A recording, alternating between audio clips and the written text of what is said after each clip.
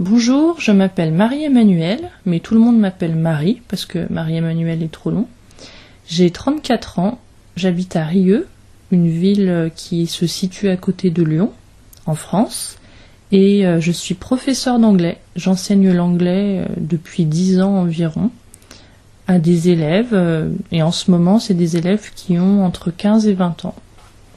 Voilà, et moi c'est Paul, je suis marié avec Marie. Voilà, on a 2 enfants. Je suis formateur en anglais.